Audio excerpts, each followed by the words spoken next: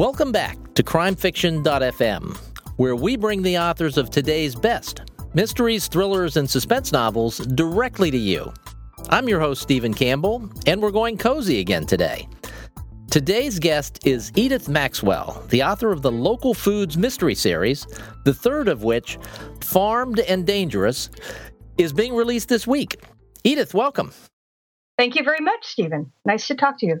It's a pleasure. The pleasure is mine. I am in Southwest Florida, where it's very warm, and I loved reading your book because it takes place somewhere where it's cold right now. And I loved reading the book for any number of reasons, but it was nice to get a sense of a chill. This is a story that takes place in the winter, and it involves an organic farm and some great characters. Let's talk first about Cam, your heroine, and the series, and then we'll get into Farmed and Dangerous. Okay. So Good. Tell us about Cam. Well, Cam Flaherty is a tall, sort of geeky former software engineer. She used to write computer programs till she was laid off her job, and her great uncle Albert had to stop farming, and he offered her his farm. She had spent summers with great uncle Albert and great aunt Marie when she was young, and she thought, well, time for a change. So she moved up to the country, took over his traditional farm and made it an organic farm. And she thought she was just going to grow vegetables and sell them. What she didn't realize is that there's a whole group of local foods enthusiasts called locavores, and they joined her farm share program, and she has to schmooze a lot, and she has to talk with them on Volunteer Wednesday. So she's, over the course of the series, she has to come out of her shell a little bit, and is kind of learning how to do that. Unfortunately, there's also locally sourced murder. Which complicates things. Or fortunately for the author. Well, for me, yeah. It complicates Cam's life. It does. Now, you were an organic farmer, right? I was. About 20 years ago, I had a small certified organic farm when I was home when my sons were little, and they're in their 20s now. And so I grew and sold organic vegetables for 5 or 6 years. Now, for people who don't know, and I only barely understand this stuff, but the idea of farm shares and things like that, can you go into a little detail about what all that means? Sure. There's something that I discovered that was newer in this country 20 years ago called community-supported agriculture. And so a farm that promotes that sets up a program called a CSA, Community-Supported Agriculture. And basically, the customers come and you pay up front for a half a season, or a full season, which in New England is half a year, worth of food. So you pay the farmer up front in the spring or the winter when the farmer needs the money for maybe to put up a new greenhouse or to buy the seeds and buy soil amendments. And then you come and pick up a bag of produce every week, from May to October, depending on the farm. Mm-hmm. And sometimes there's some pick your own. So you might pick your own herbs and pick your own cherry tomatoes and cut your own flowers, depending on the farm, pick your own blueberries. And so it makes customers really feel invested in their farm. Oh, it's my farm day. You put on your sturdy shoes and grab your basket and your scissors and drive over to your farm and pick up your food for the week. And it's a guaranteed market for the farmer.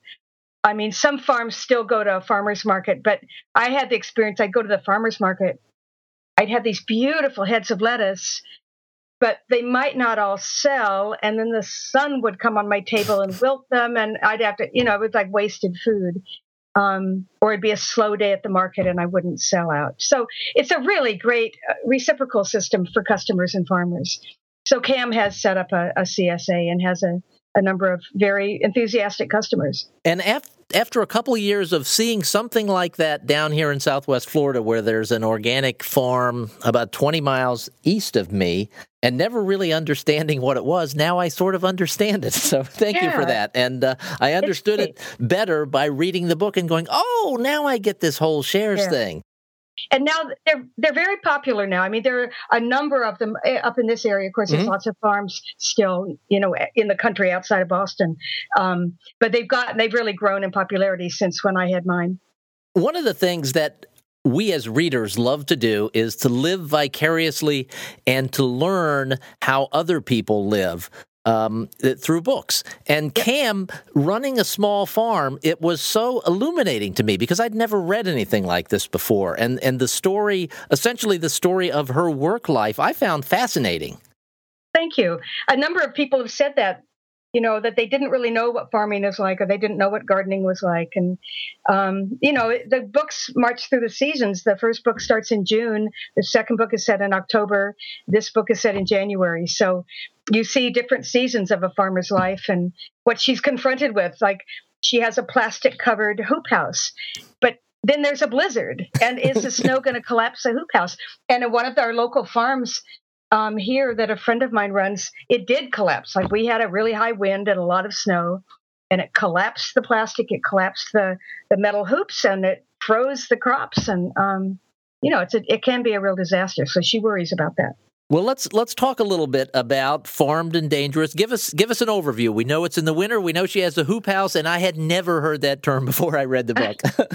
It's in January, and Cam is bringing a load of produce over to the assisted living residence where her great uncle Albert lives. And she's hoping to sort of try it out so maybe she can get a contract for the summer when there's a lot more produce. So she's bringing things like potatoes and squash and carrots, stored crops, and some apples and different things for the chef at the assisted living to make a dinner.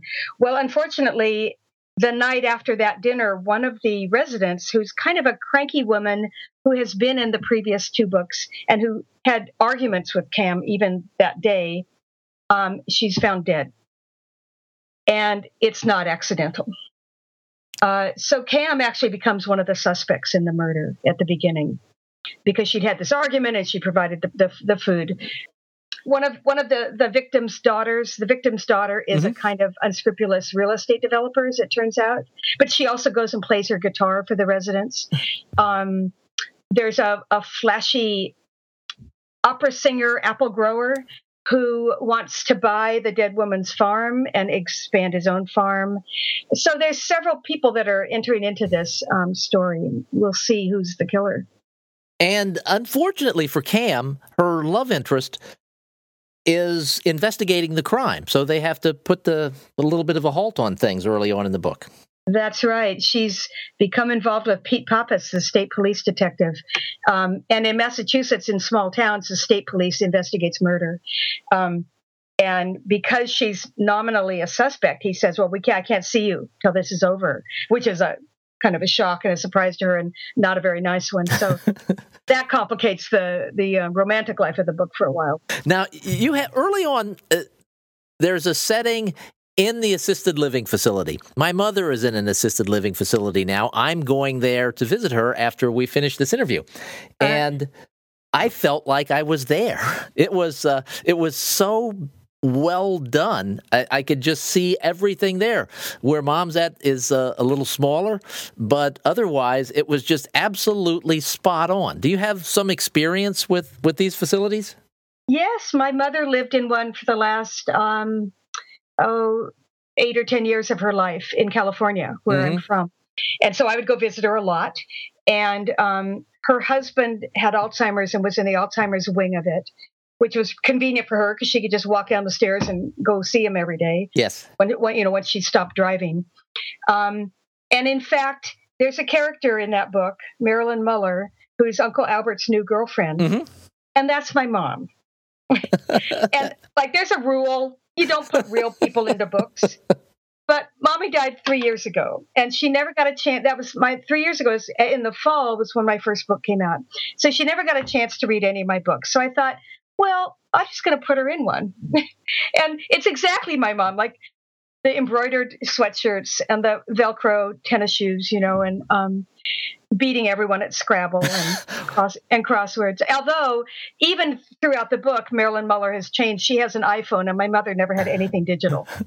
And she drinks a little wine, and my mother never tasted a drop of wine. So even the character has gone on evolving as characters in fiction should.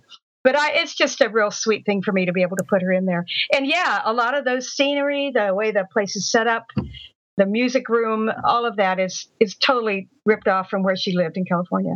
You said your mom never had the opportunity to read any of your books. Is that this particular series or any of the books? Because you've written a lot of books under a few different names. Well, my first book came out in the fall of 2012, and it's called Speaking of Murder, and that's from a small press. It came out under the pen name Tace Baker. You've written all these books since 2012? Oh, I've written a lot more than that. I'm working on my 10th book right now. Oh, my gosh. So I have five books out, 2 in production, another one getting ready to be turned in, and another one started. So this is my full-time job now. I quit my day job 2 years ago.